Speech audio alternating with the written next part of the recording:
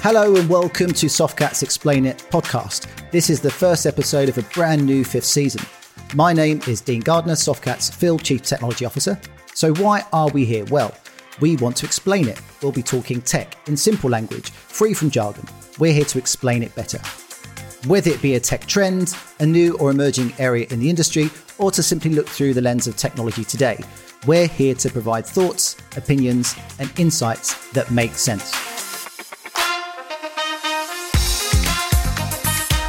It's incredible that we are into year 5 of running what I think is the best technology podcast in the UK. To say that Explain It is the best technology podcast in the world is a bit bold, but I will hang my hat on the best in the UK and caveat that as the presenter, I'm naturally biased. So the key is in the title, and on that note, let me introduce today's topic, the big wide world of the metaverse, the good, the bad, and potentially very ugly. We'd love for you to play a part in this new series. So if you have any thoughts on our discussions or have questions on these key topics, we'd like to hear from you. So please do email us at explainit@softcat.com. Are you a metaverse user? Can you see it becoming part of your life, either for work or fun? Let us know. Thankfully, I'm not alone to ponder these questions. I'm gleefully joined by Andy Lamb, Softcat's Account Chief Technologist, another returning cast member in Adam Luca, Softcat's Chief Technologist for Security, and we also have a special guest, Harry Ellis, Business Manager for Mixed and Virtual Reality, all the way from our friends at Tech Data. So thanks for joining me, guys. Let's get stuck in. What is the metaverse and why should we care? I'll go to Andy for that one. Hello, thank you. So the metaverse is essentially just a bunch of connected worlds, ultimately, that you can experience a virtual environment similar to that you would have a physical environment. So it's kind of the evolution from the internet. It's kind of an evolution from virtual reality, and it's the combination of those two things. If you've ever seen the film Ready Player One, that is essentially the world that we're moving to within the metaverse. So, Lucas, what's your thoughts? Why is it important? Why is the metaverse such an important thing that seems to be a topic of conversation on a regular basis from a lot of the big companies out there at the moment? I think when we think about the pandemic and how that's probably shifted society, we were all forced to go into this isolation mode. And actually, I think that's sparked renewed interest in this idea of how can we create these amazing virtual experiences, whether that's from a practical work perspective and trying to bring individuals together, or in a form of escapism, isn't it? And we think about how massively multiplayer online games have evolved and created these communities. Well, to me, the next evolution of that is, well, how can I become more immersed in those worlds? There's then also the opportunity, isn't there? And I can't put words into Mark Zuckerberg's mouth, but if you think about Facebook and its business model as an advertiser, well, one of the key limitations as an advertiser is the physical space. I can only sell the same billboard once. But when you start thinking about augmented reality and being able to apply virtual overlays to the physical world, all of a sudden, I can have 1 million billboards everywhere, and actually all of a sudden I can have those billboards display an advert that's specifically relevant to you and your interests. So you start to think that bridging of the idea of advertising and advertising experiences now coming into the real world. So I kind of expect there's a first mover advantage. The person who can become the billboard company for the virtual world or the augmented world or the mixed reality world, is going to have quite lucrative opportunities fundamentally as these experiences become, I guess, part of our lives. And do you think that's why, obviously, Facebook now have changed their name to Meta? They're kind of using this concept, and do you think they're moving to that sort of first mover piece? Is that where you think they're going at the moment?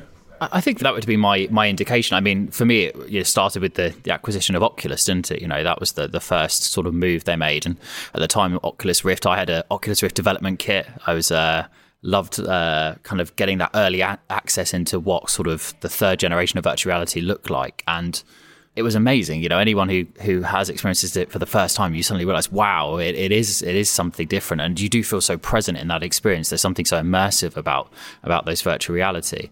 But I think it was seen maybe as a toy. It was seen as a game. It was seen as something you might use at home to play a few games. It was almost like do you remember when the Wii came out with the older, what was it, the Wii U? No, it wasn't the U. What was before the Wiimote? Yeah, and we were all playing tennis in our houses, thinking how amazing we were. None of us got any good at tennis, I might add, but I think what's happened is it's gone from the realms of a game into actually something that has business application as well.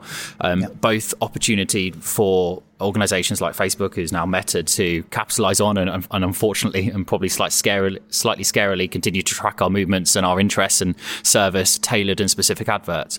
But also there's a lot of applications for more professional use cases, actually, whether that's understanding what your house is going to look like that's about to be built, or providing assistive support to an engineer repairing an engine somewhere. It's fundamentally this idea that bringing virtual concepts to the physical world enriches our lives in either a professional or a social way. So it's a couple of things you mentioned there, and we'll come on to those. It's the marketing aspect. You mentioned that kind of blending the reality with the virtual and the marketing sense. And you also mentioned a device, obviously Oculus, and there's obviously a devices boom, I guess, or there's going to be a lot more devices coming to the market. So let's touch upon those two areas. And actually, we'll go on the device first. And Harry, it's good to hear you. And just get your thoughts, because obviously your role within your job is very much around the device aspect of this world. Is that correct?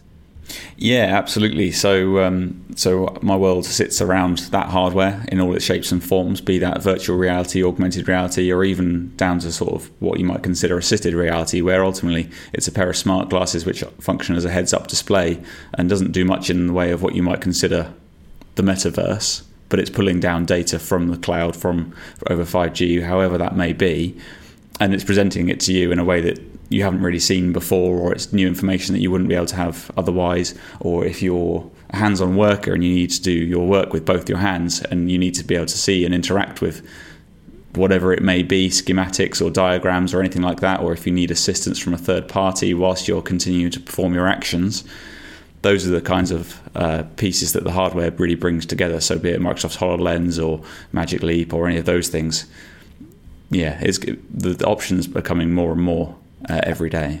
And you just said it there, really. The use cases are varied. It's not just one thing. We're talking about the metaverse here, which is it's kind of an evolving landscape, but it's augmented reality is something that happens today in certain industries and certain businesses where wearable tech is part of what they're doing. Yeah, absolutely. And there's really two drivers for it. You'll see augmented reality, and the thing to remember is it's not always attached to a specialist device. Your mobile phone, your tablet has dedicated processing power to augmented reality. So if you're using Snapchat and you're using filters on your friends, then there is a code in there which is specifically designed to look at the space around it using the cameras on the device and change that. That has colossal impact around what you can then do in a business space and as well, just by changing what is actually on screen, what's available, and then how you present that back to the user. Can be on a camera, it can be across a Zoom call, it can be on a headset in a hologram. There's numerous ways you can do that now. And that's happening today. So what we're seeing is that's being embedded into everybody's lives, and a whole generation of people using, as you say, devices that has that built in via apps. So the next evolution of that, are we seeing that next evolution becomes what, Luca, you said earlier, a bit more immersive? Suddenly you're wearing something and going into a world where this experience is not in the reality of today where we're augmenting stuff on. It is going into a virtual world where we're going to be interacting and talking and doing things in that way where the metaverse becomes such a much more important part of that evolution. Yeah, I mean, the piece with the metaverse is really, we've interacted now for maybe 30, 40 years with the digital world via a portal, be it your PC, your smartphone, or anything like that. The metaverse really is going to be created by people that find ways to bring the usage of the digital world to the real world, and be that in a sort of a gaming or consumer sense or an enterprise sense. It doesn't take much time for someone to try out one of these devices and think of a new use case for them. So it's a really powerful tool to sort of have these devices and look at them and see them physically and understand them. And if you put them in the hands of a user, they'll instantly go, oh, wouldn't it be cool if, wouldn't that be great? Wouldn't there be, we have an idea, this would be really useful if we could do it here, and they'll create their own idea of what the metaverse should be. But then you just need someone to come in and orchestrate that. And I think that's a really key part. One of my favourite use cases I've seen personally, and a great example of what Harry was talking about there, about just give these devices to somebody and they will find a use case for them, is networks and switches. When I say augmented reality opportunities, how many of us are sitting there going, do you know what's going to be a great opportunity for that? Switches, network switches. But Ubiquiti, Unify, they created a augmented reality part on their app, their management app. So if you go up to one of their switches in a switch cabinet, you can show it to your phone and it will tell you all the ports. It will tell you what it's plugged into. It will tell you whether or not they're live. It will tell you the IP address. It will tell you you can run tests. All of a sudden going from that bit where you're sitting in a server cabinet or you're sitting in a rack and you're going, bloody hell, what's that thing plugged into? Oh, go and try and log on to the switch and work it out. And you just think like, it's a network device. It's not the first thing you're thinking about when you think about AR, but actually it's about bringing that real-time information, to your visual processing, something that we've just never been able to do before. You've always had to go on to something else, but that ability to just do that quickly and have the information you need to your hands is generally a game changer when it comes to performing quite a lot of tasks in our day-to-day lives. And I suppose it's about capturing those use cases from what you've both said there, and then obviously having software developers developing that software to kind of utilize the technology that's being worn, and obviously having the software that interacts with the user in that way. So yeah, I can imagine that's going to be an evolving landscape. But in that evolving landscape, and I'm coming on to the second point I think I mentioned earlier, that marketing aspect of this whole new world that's emerging. If you're going into this immersive experience, and Andy, I'll look at you for this one if you want to add comment, that whole marketing piece, where do you think that's going in terms of how that's going to be looking at the consumer? Well, I think the whole marketing piece is another avenue, isn't it, for revenue for a lot of companies. So as Adam mentioned, you buy one billboard, you're limited to the number of people that physically walk past or drive past that billboard. If you take marketing into the metaverse, as more and more people start to move into these virtual worlds, your potential target base is going to be much larger. But it's more than that, because if you're going to go into the metaverse, why have just a virtual billboard? There's nothing really exciting about that. You're not confined necessarily by the laws of physics in a virtual world. So if you wanted to get a big advert in the sky, today you're going to need a plane with something trailing behind it with a message in it. In the metaverse, you can just change the sky to an advert. You could pay to do that. You could pay to have a planet just slowly move past in people's view, with a sponsorship logo on it. So the realms of what you can do marketing wise is going to be completely different to what we're used to. And kind of touching on Facebook becoming Meta and that sort of early adoption, I think what we're seeing is a bit more of a Wild West, because there's multiple different versions of people's metaverses. So there is a bit of a land grab going on. There is a little bit of the kind of the gold rush. People are still trying to work out how best to target people in that space, what's working, what isn't working. But essentially you're seeing organizations that are moving to that space, and the early adopters are making a lot of money from it. And it's not just about that kind of completely virtual world, but if you look at some of the way that gaming is going, Fortnite made £1.8 billion in 2018 on in-app purchases just because their avatar looks different. So there's no benefit to the game. You don't need to look different, but people want that their personality to be reflected. And again, you're not constrained to your body size or shape or your age. You can do whatever you like in that space. So it's allowing people to be more creative and kind of be a version of themselves that they want to be. And from a marketing perspective, you can really tap into that. People can be far more individual in a virtual world than they can in a physical world, because they're not defined by the laws of physics. I guess, Andy, there's two sides to that, isn't there, as well? Because there's also the people can be what they want to be, but people can also be as horrible as they want to be, isn't there?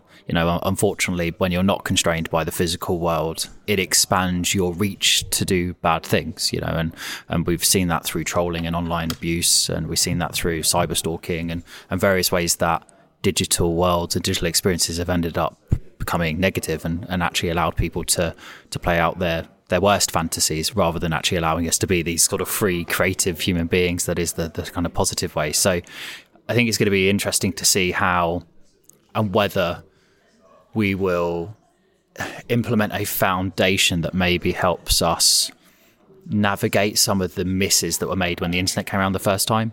And there's always going to be this kind of dichotomy between control and freedom, and actually one of the founding principles of that kind of internet was that based upon those academic principles of freedom, and that people were allowed to do what they wanted on there.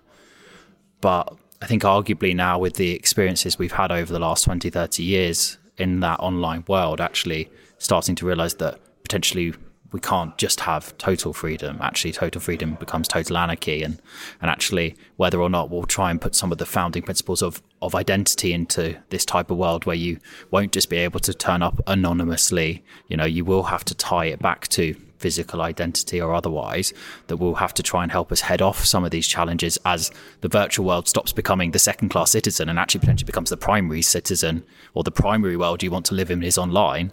Well, then you probably want it to be managed in the same way you would the physical environment. Yeah, and I think if you look at a lot of the sort of psychology experiments that have done where you allow people to have utmost control but be anonymous, that human nature, people do start to push the boundaries. And as you said, we've seen it with trolling, we've seen it with anonymous kind of behaviour where people post horrible things online. I think you're right, as people become more virtual, that, in your words, becomes the primary space that they live in is virtualized. Linking that back to an individual is going to be important. But I think the metaverse, if you have multiple different metaverses and you make them all interoperable so you can move between them, that becomes much easier, because that digital footprint just becomes your footprint. So if you go to Meta's metaverse, then you go to one done by Google, one done by other vendors and things, then actually, as long as all of those things are transferable between it, you can start to build up that pattern of what people are doing, trace that back to individuals and allow that level of protection. But I think, it is the Wild West at the moment. You've got, virtual casinos that have been set up that, people may not have to go through any age checks to do that. You've got people who are physical people having a virtual job, which is really bizarre to me, that they're working in a virtual casino. They may not be old enough to physically be in the casino in the country that they're operating from, or gambling may be illegal in the country that they're in, but they're working in a virtual casino in one of these metaverse worlds. That's going to take time for lawyers, governments to catch up with. And I think, as you've seen it with the internet, it often outstrips the underlying law with it. This is another example where legislators do need to be aware of what's going on. The opportunity space is fantastic, but as you said, the negativity that can be attributed to it as well is also going to be quite scary. So are we saying there, we're saying there's, we've got governance in the real world, we have elections, etc. And then suddenly these virtual worlds are being built. These, and in the real world, we can track the digital footprint more than we've ever been able to do. And these organizations are doing that effectively to help their business grow. And obviously, as it goes into this Wild West, as you're calling it, it literally is a new world of governance, a new world of elections, of what? I mean, who can envisage what that looks like? Some of the metaverse worlds are owned by the user base. So in theory, they can vote for how they want it to grow and evolve. So you have an element of democracy there already. I think the challenge is the controls and governance around that democracy. You don't want to continually have people voting daily for changes, because I think the rate of change is going to then outstrip the pace at which people can learn to utilise those changes. If people dabble in the metaverse, they spend a couple of hours a week rather than a couple of hours a day. If that world is evolving faster than anything they've experienced in the physical world, then they're going to get left behind, they're going to struggle, and they're just going to disengage and probably go and do something which is a more comfortable pace of change for them. So whoever's creating these worlds needs to balance that between what you can do and what you should do in basis of their user base, because you need to have a stable environment, because you want a large number of people there. The more people there, the better the chance for revenue is, because the adverts are going to hit more people. If you're going to be selling virtual assets or NFTs, for example, you want to have a user base there. And that's, again, another opportunity for a lot of organizations to make money from this space, is actually by building digital artifacts that people want to pay for. And the rules for purchasing is going to be different. If you're a retailer today and you sell a T-shirt, you get the revenue for that T-shirt that's sold at the point of sale. If that person who bought it then resells it, you never see that income again. You've only sold it once. With some conditional contracts you can attach to an NFT, you sell it once, you get a percentage of that as your commission. If they then sell it on, you get a commission from every sale. So it opens up more revenue streams for organizations, because they're not just selling something once, they're getting a percentage of every future sale that it may have. And in terms of where we are now, we're seeing Some companies build virtual assets and NFTs for the metaverse, which then unlocks a physical version of it as well. So you can buy some virtual trainers for your avatar and then take that NFT to a website, put in the QR code for it, and then order a pair of physical trainers so you can match your physical and virtual selves within that space. So, Andy, explain NFT just briefly. What does it stand for? And from what you're saying, it's like a digital asset. It's a non-fungible token, but essentially it's blockchain. So it's a digital asset. It's a way of proving that something is genuine. So if you have a piece of artwork, for example, the NFT token says that this is that genuine piece of artwork from that artist. It's not a replica. It's not a fake. So you can attribute that and you can create a number of them. So you can have it can be unique, it can be one of one. You can have a set of, say, 10, 100, whatever it needs to be, but it's a way of validating a digital asset. Okay, that makes sense. So can you envisage that assets will be created in this virtual world that will be just for the virtual world, that can be then tracked, sold and sold on, and then could that translate to the real world in some way? We're already seeing it. We're seeing large companies already doing that. NBA have NBA Hotshots, which are NFTs, where you own a moment, a photograph, a video attributed to something within a basketball world and basketball game. There's trading for that already. It's no different to when I was growing up. It was things like Pokemon cards. That was a physical asset, but that's what you played with. That's what you traded. Well, now kids are growing up trading virtual assets rather than cards or football stickers. It's just how the world has evolved. There's an interesting analogue in the enterprise world where you'll see in the AEC industry where more and more businesses, or when they're working, will build digital twins, and that will be a full 3D model of the building in question, which is, for all intents and purposes, life size in the metaverse, and you can interact with it in the same way you would the real building. So if you're an engineer, you can interact with that physical space without having to even be in the building, and it will allow you to see when things were last maintained, when they were serviced, what work needs to be done. You can look at all kinds of things that mean you don't actually have to be on site, and having that sort of digital side of things means you can save huge amounts of time when it comes to sending people out to different offices and things like that as well. Yeah, Harry, that's a good segue actually. And the digital twin piece I've heard a lot recently. So could you expand on that slightly? I think I'm getting it that you create a digital version and there's a reality version. That's kind of what you were saying. Is that on the right track? Yeah, exactly that. So let's say you're working on an oil rig and you've got your physical oil rig. Obviously, you've got a limited number of people and there's a huge amount of cost to send someone out to an oil rig to inspect something. But if you have a digital twin of that, you can keep logs and make sure that everything is being done as and when it should be. And you can understand that piece of infrastructure without having to have anyone on site. Without going to the oil rig, you can say, well, this oil rig has this system in place and now that needs to be serviced every 60 hours. But I don't need to physically be there. I can have someone on site and then I can remote assist to that person, and I can instruct that person what to do. I know exactly what they're looking at because I've got an exact model of what that is from my desk here in Slough when they're off in the North Sea.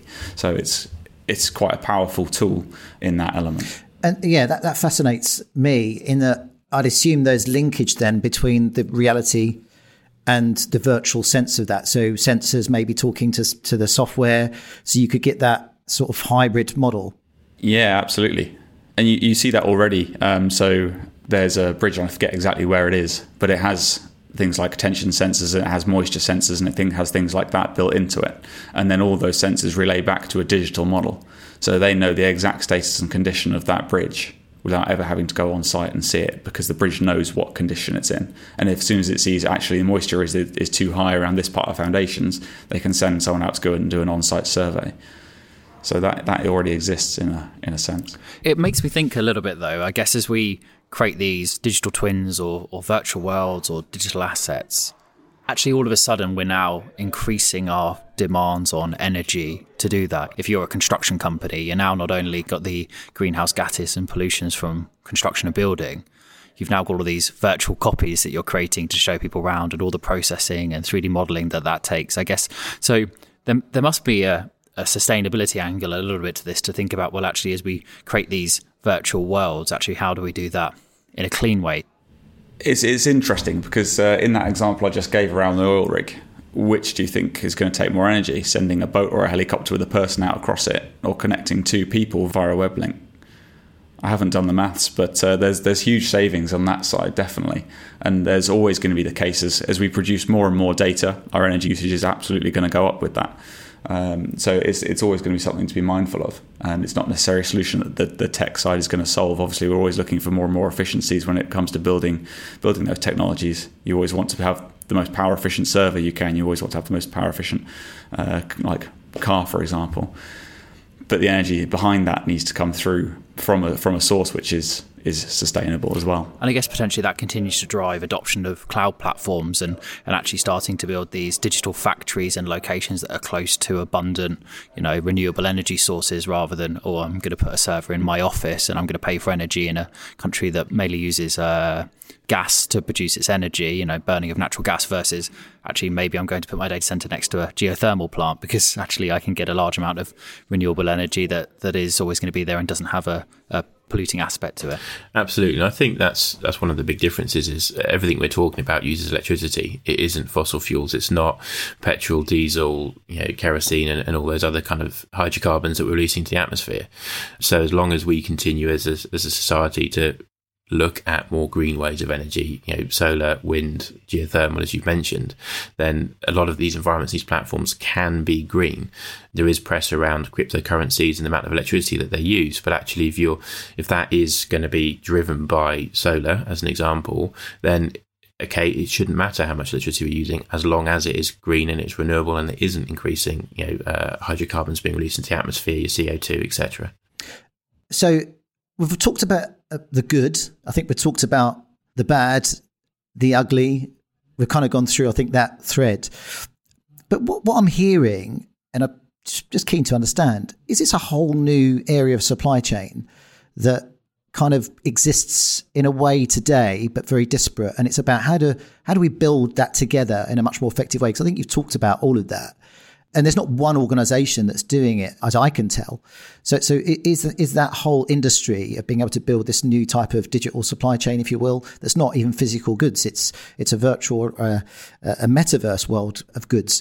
Is that kind of where we're heading and then governing all of that in an effective way? I think so. I think we're at the point now, similar to your VHS, your Betamax, your Blu-ray and HD DVD. We're at a point where you've got lots of competing metaverses for standards and controls and governance and across multiple platforms, where I think the evolution is going to really accelerate is when there's some commonality, some interoperability between those.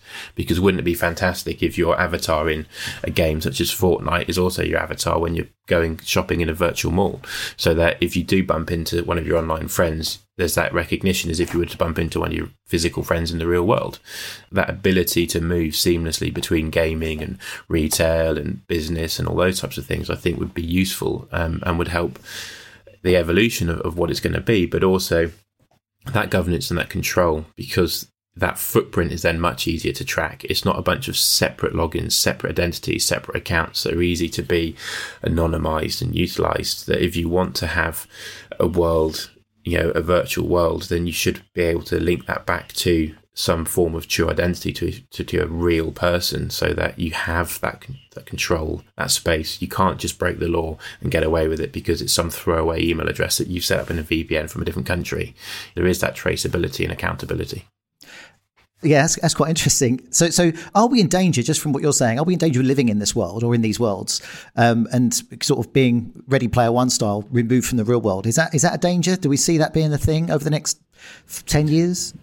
There's a very interesting study that shows that virtual reality has the tendency to be approximately 70% more addictive than a standard video game, because you get so involved in it, because it engrosses you in so many ways, because it satisfies so many of your senses.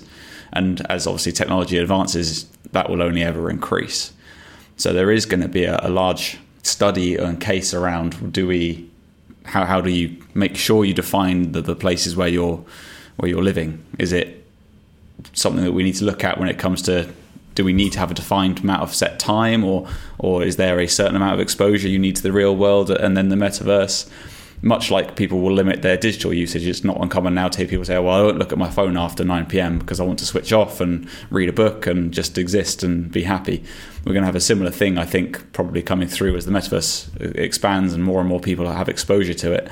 They can go one or two ways. Maybe they'll not want to be a part of it, but there'll be some people, I think, who will be extremely interested and find it a real home for themselves there. Just hearing you say that, I can just imagine metaverse addiction will be here over the next 10 years. Yeah, you can just see it. We can see it today with gaming and the addiction Absolutely. to that and the addiction to the phones, etc. that we're all kind of guilty of. Yeah. Take your average sort of I don't know, maybe 16 to 30-year-old and have a look at how much screen time they get on a mobile phone per day. And if you think about that, but in a more engaging, more engrossing environment, and we don't know what the content is going to be yet, right? We've speculated around all these things, whether it's games, whether it's enterprise or business use or anything like that. We don't know. If we went back to the internet 20 years ago, did we know that Instagram was going to be a thing and that there'd be, or TikTok, then people would spend 2 or 3 hours a night scrolling through images and videos that largely were irrelevant to them? I think there's an interesting point around, people say, I'll switch off at 9 o'clock, I won't look at my phone. But, some people switch off reading a book. For me, would I want to sit in, the stormy UK in winter reading a book, or would I want to put on a headset and read a book on a beach somewhere warm?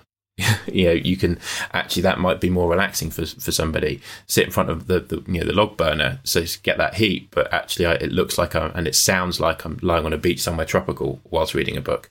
Now that's going to be far more relaxing for me. So it's about striking that balance. I think it's going to be different for individuals. There will be people that end up, sort of that cross between Ready Player One and WALL-E, where they just live entirely a virtual world. They never get out of the same chair and they're completely absorbed by it. And there'll be others that will still want to go down to the pub, see friends, play football, whatever sport they're into. I think you are going to get that mix, but it is about putting the support services in place. As you said, Dean, people do become addicted to that virtual world where they can be everything they want to be. That's their happier space compared to what reality may be for them. Then we are going to need to look at mental health in a different way and support those people. Yeah. Just an extension of the mental health challenges that exist today. So certainly with what we can see from studies with devices and usage and addiction to those things. So yeah, it's just kind of maybe adding into that. But at the same time, as you said, Andy, it's giving choice and options to have a different world of maybe happiness and opening up things to people that may not be possible in the real world as such. So yeah, it's an interesting evolution, I guess. I just want to kind of finish up and talk a bit about the devices a little bit. Go back to that, the hardware. Is there this kind of evolution in that space, Harry? And are you seeing more and more companies now focusing on those devices and the software? You sort of talked about it earlier, but what sort of things do we see? You mentioned a few with Oculus, and I know we mentioned HoloLens, but what's that look like, that landscape today, certainly for the business world? Yeah, well, I think that it comes from two angles. So you start off and you talk about Oculus, and right now you can place it in the market as probably the predominant virtual reality headset. So something like 50% of the virtual reality headsets that are used on Steam, the gaming platform on PC, are Oculus Quest 2. That's the latest unit released in 2020, and £300 entry price point. You really can't get that much better for the money. And then you come at it from the other angle and you see these high-end devices. So Varjo, who make both a virtual reality headset and a mixed reality headset, and they're enterprise only, and they're sort of £5,500. And what they do is very, very different, and they have very, very different use cases, and they have different technologies behind them and different solutions in mind. But both are massively pushing out into the market, and both are growing at an incredible rate. So probably we haven't seen every solution that will come to exist. For example, there's a lot of speculation in the industry around if, but more likely when, Apple will release something. And they are, in that area, a market maker. If you think about phones before the iPhone, they're nothing like the phones we have today. And that was probably largely driven by what the iPhone did for usability and interface on that side. So when it comes to devices, we're probably still waiting for a little bit of a renaissance when it comes to the devices. But we're probably not that far away either. And I think that's the really exciting piece, is once we know what the metaverse is going to be and what the sort of the really core usage is, whether it, like I say, that consumer space or the commercial space, or the interactivity between the two, that will be what drives the hardware. So there's that classic phrase, content is king. When you have that content in place, it will drive the need for what the hardware is going to be. And virtual reality, like I say, is kind of one piece of that. That's obviously immerses you in a full digital world. When you get onto the augmented reality side of things and you're walking down the street and you can see people, but instead of seeing their physical appearance, you see an avatar of them, which is to their design, and that's what you see. Like, it's a whole nother kettle of fish, but that piece of hardware, maybe it's something that exists in, like, HoloLens might be a basic version of that, but then again, maybe there's something else again which is completely different. I think to Harry's point as well, like in the enterprise, you've then got to think about how that has knock-on impact. So as these new headsets and devices come out, fundamentally, you got to think about all the things that sit underneath that to enable that technology. You know, the majority of these headsets are dumb. You know, the Quest is an exception because it is also a processor inside it, and it's essentially a self-contained unit. But especially at the high end, they are just monitors on your eyes. But you've got to look at the specifications of these devices. You know, you're looking at incredibly high rates of resolution on these in terms of 2 screens as well. So you're now driving essentially a dual monitor display at high resolution that you need to do 200 frames per second so you don't get motion sickness. So that's going to evolve the types of equipment we need at the edge. You know, so the edge processing has to change to support this, you know, large amounts of graphics processing, large amounts of machine learning and potential type workloads that are starting to map an environment and 3D map a space and maybe layer something over. So you are talking about quite specific and specialized workloads. And then you've got to think you've got to stream the environments to that. So there's now the pressure on the network because all of a sudden you're now pushing, you know, multi-gigabit connections to these desktops as you're pushing new worlds. And then you come back onto the central server environment. You start saying, well, okay, I need to be able to render these environments. I need to create digital assets that are at 8K or 16K. And, you know, that means that single assets like 50 gig, 100 gig for like just a single, you know, asset that you might drop into an world. And then you've got to store that. And then you've got to, do you know what I mean? So like the edge starts out not simply, but it becomes the gateway into the potential. And the moment that somebody says to you, you can have 2 screens on your eyes that are 200 frames. The next thing is, how the hell do I drive that? And that drives the innovation and that drives the desire. I remember when the first time I tried an Oculus Quest, all of a sudden you're sitting there going, I need a more powerful graphics card because I need to run this thing at full capacity, full power, and I need to get the frames per second. So I can see that knock-on event coming through both in the enterprise and the commercial, and it will start to drive that innovation, I guess, within the rest of the tech stack that supports that. So question for Harry, what is happening in the enterprise in this space? And if an organization wanted to make their first step into looking at some of this technology, what are your suggestions? I think one of the first call outs is to really understand what kind of a solution what you're trying to achieve. What's the actual end goal? Is it a training piece? Is it an on the job piece for field engineers? To really ascertain what your objective is when you're deploying this. It's one of those things we've obviously spoken quite a lot around all the variety of things that we expect might come to pass with the metaverse in the future. The entry points right now are quite simple, I think. So you have maybe a training scenario in virtual reality. There's some quite cool technology from Hewlett-Packard who have a headset which can do things like monitor your pulse. It can watch your irises and measure pupil dilation. It can watch facial expressions, so you can put people in training environments and see what their emotional reactions are like.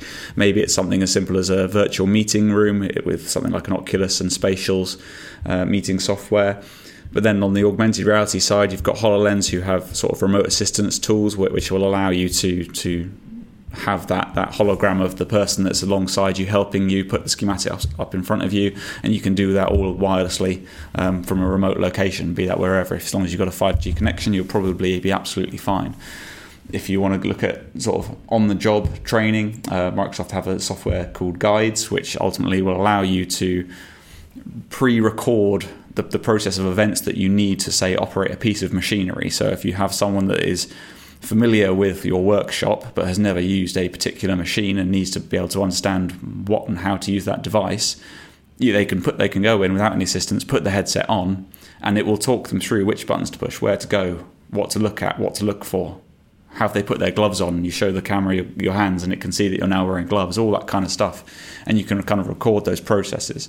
So they're very, very simple solutions that are in place right now, but they become extremely cost effective when you look at the wider picture. So like, as I mentioned with the oil rig, if you have to have one expert on every oil rig the whole time and you have to get him to and from or maybe change oil rigs, is that going to be more expensive than having one expert in an office in Staines versus having 5 or 6 engineers? Probably. So those are the kinds of solutions. And again, it's really going to be about like having that idea of what you want to achieve. So if it's a simple training solution, talking it through, if you'll see hundreds of independent software vendors with a different pitch, with a different piece of software. So finding out which ones might have that solution that you're looking for, or if you have an idea, there's lots of them that will do development work for you. But there are off-the-shelf solutions as well, and they represent good value for money at this point already. That was a fantastic summary there, Harry. Thank you. And so we'll call that a day, and that's our first episode 1 of season 5 of Explain It wrapped up. If any of the points today struck a chord, or if you've had experiences using virtual reality technology or have bravely ventured into a metaverse, please let us know, as we are keen to hear from you. To do that, you can email us on explainit@softcat.com. Thanks for listening, and we'll be back very soon with episode 2 of Explain It, the greatest podcast not just in the UK, but on Earth.